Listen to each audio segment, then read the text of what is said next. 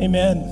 Well, welcome everybody. It's a pleasure to be in worship with you. If I haven't met you, if you're listening online or you're new, my name is Mike Lotzer. I'm the lead pastor here. Today we're starting a new sermon series called Unoffendable, and it is actually inspired by this book by a man named Brant Hansen. And, a few of our men's groups have gone through this material over the last few months, and I've heard from many of them that this was really a game changer for them. And isn't it true that we're in a culture and a cultural moment where it seems like everybody's level of offense is through the roof? I mean, has anybody noticed that? I'm offended that you haven't noticed that, no?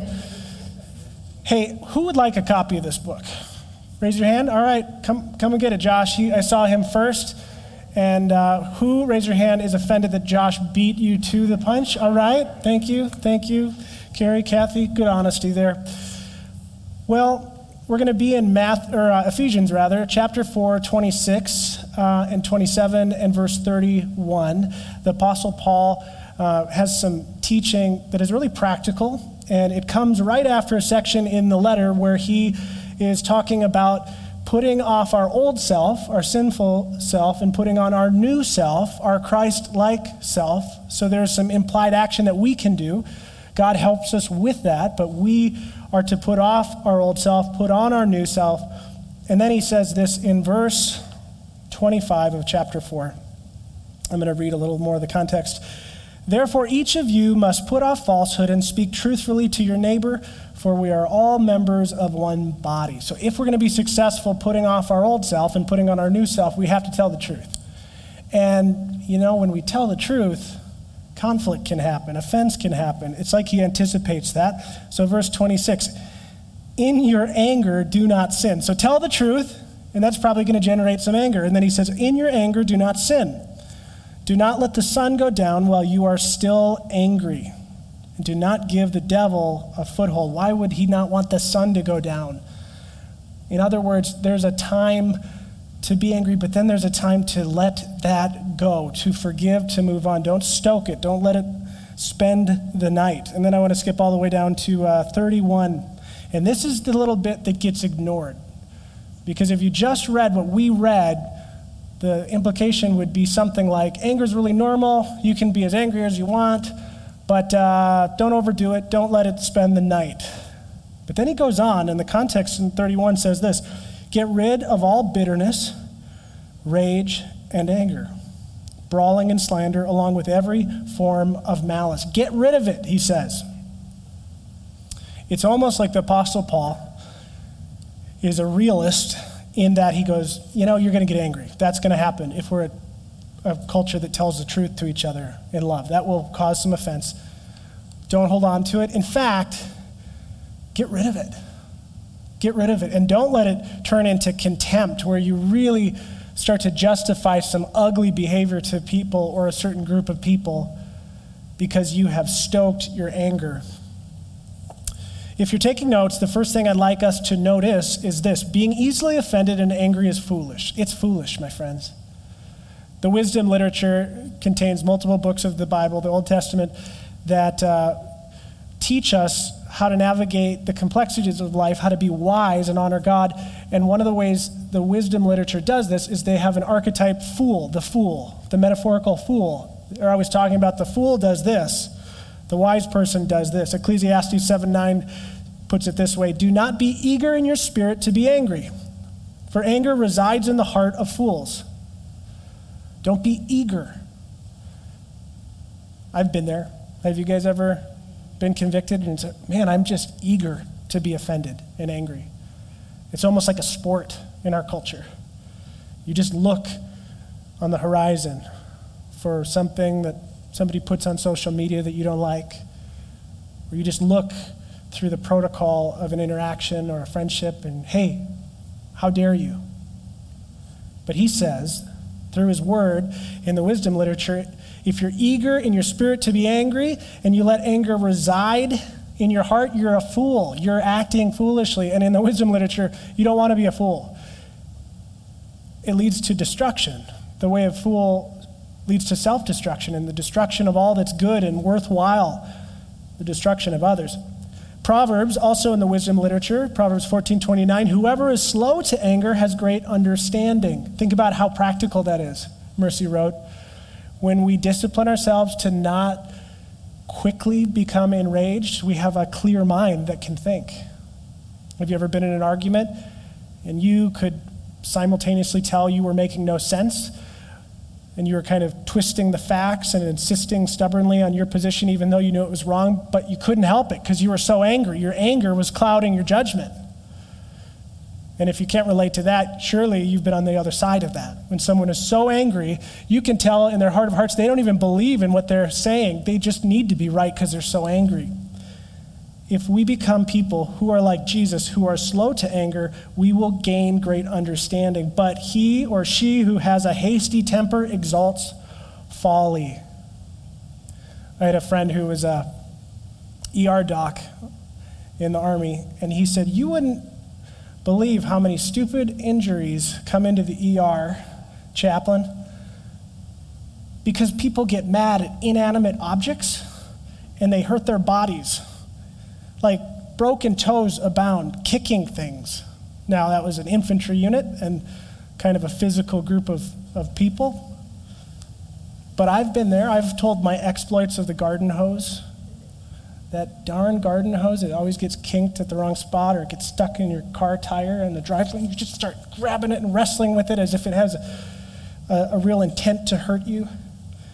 It exalts folly. You know, a third reason that isn't explicitly spelled out in Scripture, but it surely is one we all agree with and experience for foolishness: exhaustion. Isn't it exhausting? Isn't it tiring and wearisome when you get in a cycle or a pattern where you're always offended? One of the real practical benefits of following God's instruction with regard to anger and becoming slow to anger and to rid yourself of anger and not live a life that's constantly being outraged and offended is you will see your weariness dissipate and energy, newfound energy, will replace it. Some of you are exhausted in part because you have become addicted to becoming angry. You've become addicted to constantly being offended. And I have had seasons in my life, and to be honest, in 2020, where I was in this boat.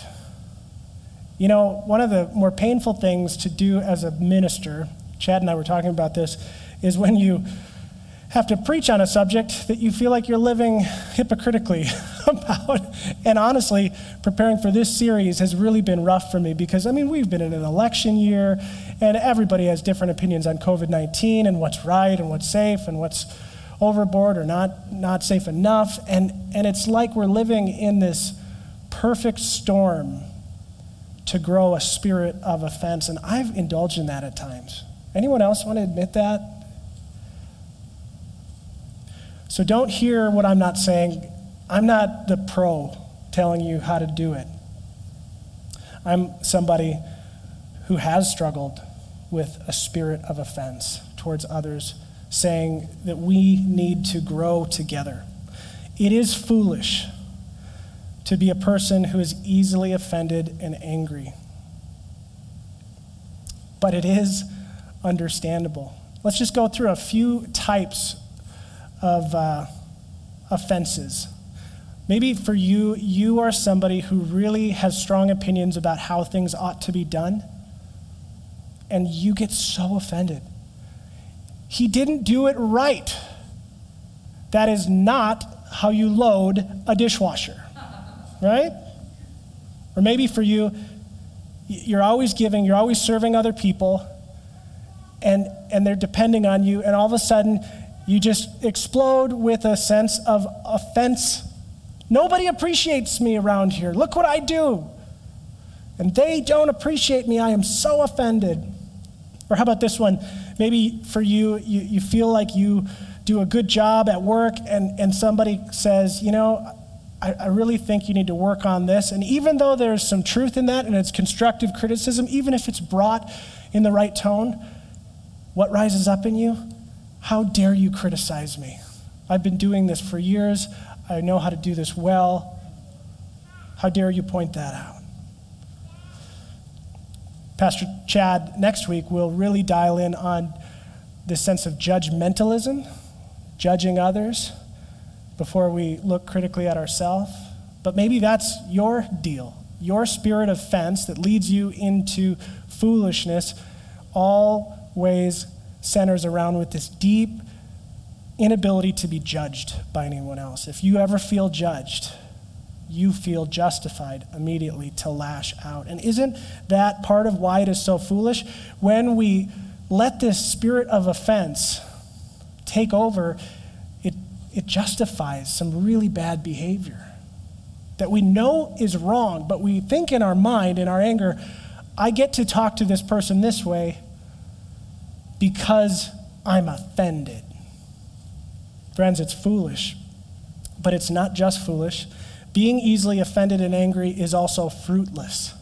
If you're taking notes, it is not just foolish, it is fruitless. You know, as Christians, we're told to live fruitful lives, to produce fruits of the Spirit, to produce fruit of righteousness. You should, over time, evidence fruit. Like your character is starting to evolve and change into the character of Jesus Christ. Become a more loving person. That would be fruitfulness. Share Jesus in word and in example with others and persuade other people about how good Jesus is and how much he loves them. That would be fruit. But when we become easily offended and angry, our witness, our life, our ministry becomes fruitless. Think about why that would be the case. Jesus once taught his people who were living as Jewish exiles to some extent under the oppression of the Roman government. He said, you know that rule about how a Roman soldier can ask you to carry their gear for you, but they can only demand that you do that for a mile? Rather than being offended, why don't you just, next time that happens, carry it 2 miles? Go the extra mile. That's where that phrase comes from. How hard is it to do that, to obey Jesus with that command, if you're allowing yourself the right to be offended? Now that was an interesting example that he picked because that was exploitation of a weaker people group. That was wrong. Rome shouldn't have given the Jewish people back problems by making them carry their very heavy 75-pound pack, not even a mile. That's cruel, and it's not right. And Jesus says, even when something is clearly wrong and you have a right to be offended, I want the love in your heart to be so radically transforming to the culture around you that you would be willing to carry it a second mile, to turn the other cheek. But you can't do that when you let anger spend the night. Here's another way to think about why being easily offended and angry is so fruitless, why it doesn't produce the results we want. Part of our call in life is to persuade other people to change, to repent, to turn away from a life where they are their own personal God and to submit to the God who made them. And we do that by example, but we do that by asking them and persuading them. Let me ask you a question. Have you ever been persuaded to change anything about your driving from another driver who was honking the horn at you? I have yet to meet any human being, no matter how nice, who enjoys being honked at. I mean, think of the last time somebody really laid on the horn. Maybe it was your spouse on the way to church because you were taking too long and he or she just, did that make you feel in that moment compelled to be more orderly? For some of you, that just made you feel a little offended, and then you got a little more offended, and you actually took 2 or 3 more minutes to get in the car. When people get honked at, in general, it does not produce the type of cooperation that we are looking for, and that's just the practical reality of offense. 1 Corinthians 13, that wonderful passage read at weddings, says, love is not easily provoked. It holds no record of wrong. And if we're called to be the physical embodiment of the love of God, how in the world can we do that when we're angry? When we allow ourselves to continually live in a state of anger. Now here's something that we need to get straight. What Jesus and Paul, commenting on the teaching of Christ, is not saying is that you should never feel the emotion of anger. Some of you grew up in homes where it was illegal to be angry. And psychologists worth their stripes will tell you that causes all kinds of problems, right? Because you're constantly repressing your feelings and you start to develop shame around the feeling of being angry. I mean, anger itself is like physical pain is to the body. It's the emotional pain that should alert us that something is not right here. And to the degree anger could be righteous, it would be our reaction to injustice, to things that we know are not right. But here's the problem. We're not very good at wielding the weapon of anger. And you know it's true if you look at your own life. A lot of Christians will say, well, didn't Jesus get angry? I mean, the guy put a braided whip together on the fly, and he went into the temple with the money changers who were making kind of a carnival out of a house of prayer, and he flipped over the tables and he started whipping these hypocrites. And so doesn't that give me the right to flip a few tables and whip a few people when I'm on the right side of the issue? No, it doesn't, because you're not that good at flipping tables. And you're not that good at whipping the hypocrisy out of people. And neither am I. This should not philosophically stun us, this idea that God and Christ, who is the visible image of the invisible God, can do certain things that we cannot do, is better at certain things than we are. We are people who are sinful and broken by sin on this side of eternity. We're growing, but it's as if Scripture is saying, don't try it. You'll become a fool, and it'll be fruitless. I think part of the reason it's so fruitless and we're not good at using anger in a constructive way is because of the retaliatory nature of anger. I mean, there have been times in my life when somebody called me out on behavior that I knew was wrong, or a position that I knew was not factual or something like that. Deep down, I kind of knew it. But they did it in a way where they came in pretty hot. And I could just see in their tone and their facial expression and their waving arms and stuff like that, this imminent desire to do me harm. That's how it feels when someone's really angry at you. And so even though they were right, I found that the natural response was for me to dig my heels in and to not concede an inch. Because when somebody honks at you, the overwhelming tendency is to honk back, isn't it? But a calm, measured, loving response, a demeanor that really doesn't just pretend to look loving, but is loving, comes from a place of, I love you so much. I want God's best for you. And so this is why I feel like you're not thinking correctly about this. That has a different effect on us. It really does. If I know you're in my corner and you want what's best for me and you're not coming in a spirit of offense and anger, I am so much more likely to accept your wisdom or your advice, and you are too. When we bring our quote-unquote righteous anger into the mix, it starts an arms war of retaliatory offense and anger, and we lose the point. It's almost like the facts don't matter anymore. It just becomes all about my feelings of entitlement to anger. Dallas Willard, a profound theologian, said, there is nothing that can be done with anger that cannot be done better without it. There's nothing in your life that you will be able to do better with anger than with love. Think about that, parents. There is no parenting moment where stoking the anger and coming on with just a lot of rage and offense and I'm bigger than you, quiet. There's no parenting moment that in the long run can be done better with that type of anger than with love.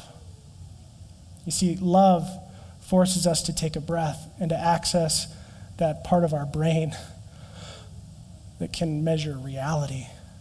Love considers that apart from the grace of God, we too could be doing the very same thing. Some of you know, recently somebody stole our church van. We had a key box outside with the key in for our volunteer drivers. We probably shouldn't have done that, but we just never really thought anyone would steal the key box and thus steal the van, but they did. And it was so interesting because the first response that rose up in me was just, a spirit of offense. And in an earthly sense, I have a right to that, right? I mean, I was the one that had to go buy it, and car shopping's a very strange version of purgatory. I mean, it's just not a fun experience, right? And it was only 6 weeks old off the lot. It was a used van, but it was a nice caravan, and it's like, who steals a church van? Come on. And I started to see what was happening in me, the sense of outrage, the sense of, I kind of want to let this anger not pass, but move in. And maybe not move in, but maybe just stay a night or two. And I let it stay a night or two. And that morning that I woke up, I found it was on my mind. And my mind wasn't going to, thank you, God, for the opportunity to live another day to serve you. It was going to, who steals a church van? Our staff spent some time deliberately praying for the person or persons who took the van. And I found that when I went to buy the replacement van and the insurance replaced it, and it was actually an upgrade, we got a 2019 instead of a 2018, and it worked out okay. But as I was muddling through the insurance process and not enjoying those details, I just kept trying to remind my heart, this person is made in the image of God. Was it wrong that they stole it? Absolutely. But I have no idea. Mike, you have no idea what they've gone through. It's not justifying the theft. It's just reminding you would be capable of stealing a church van. And so would everyone who goes to Mercy Road Church.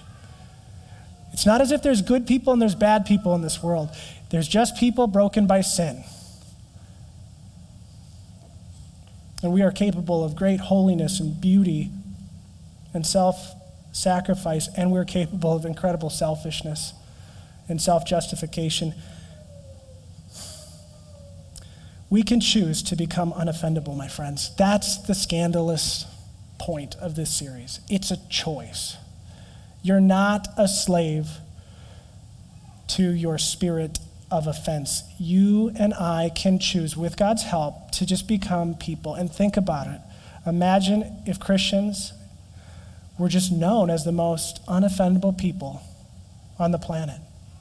It's not that they don't have their convictions and stand up for what's right. It's not that they won't speak up against injustice. But when they do, it's always in love.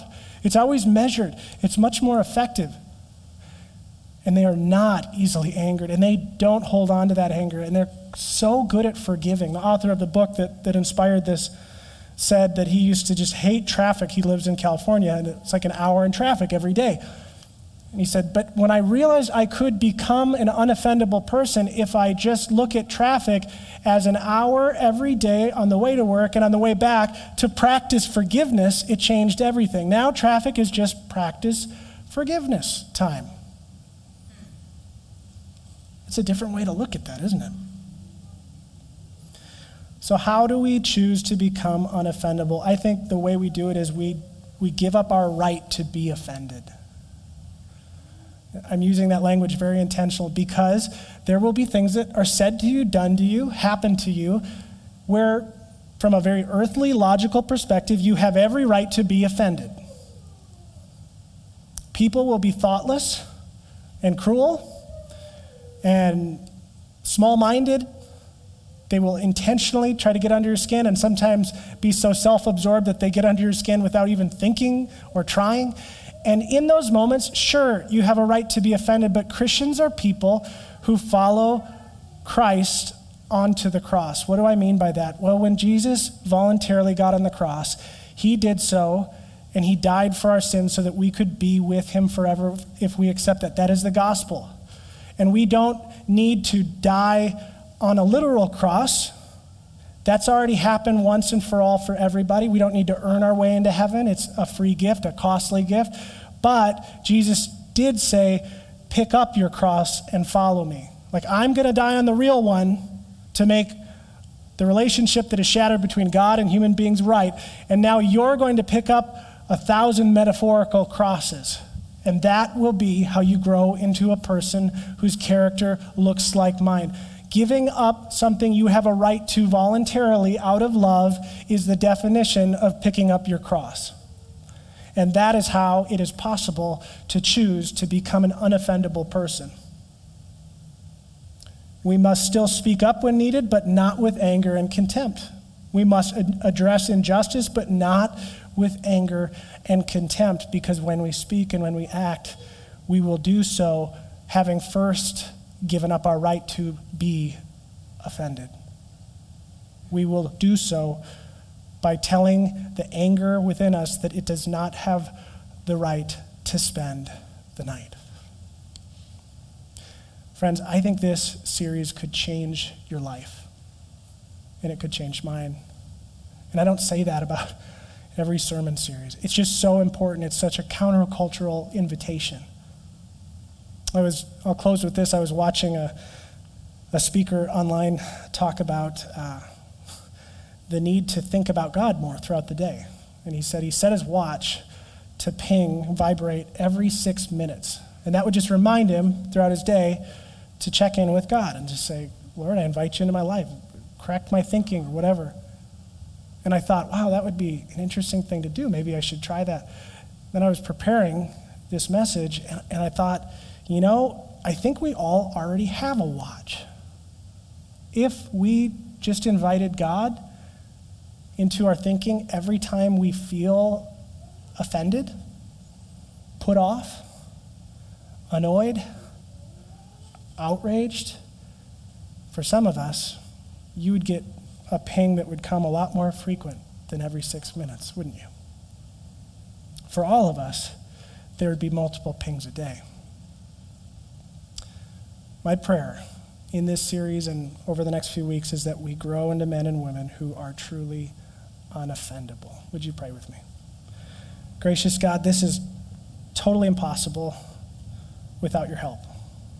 And so we pray that you would help us. First, would you convict us? And I know that's not fun. You've convicted me this week.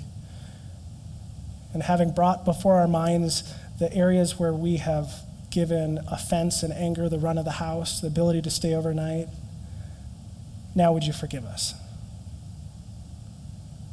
And thank you that you have forgiven us for every past, present sin imaginable.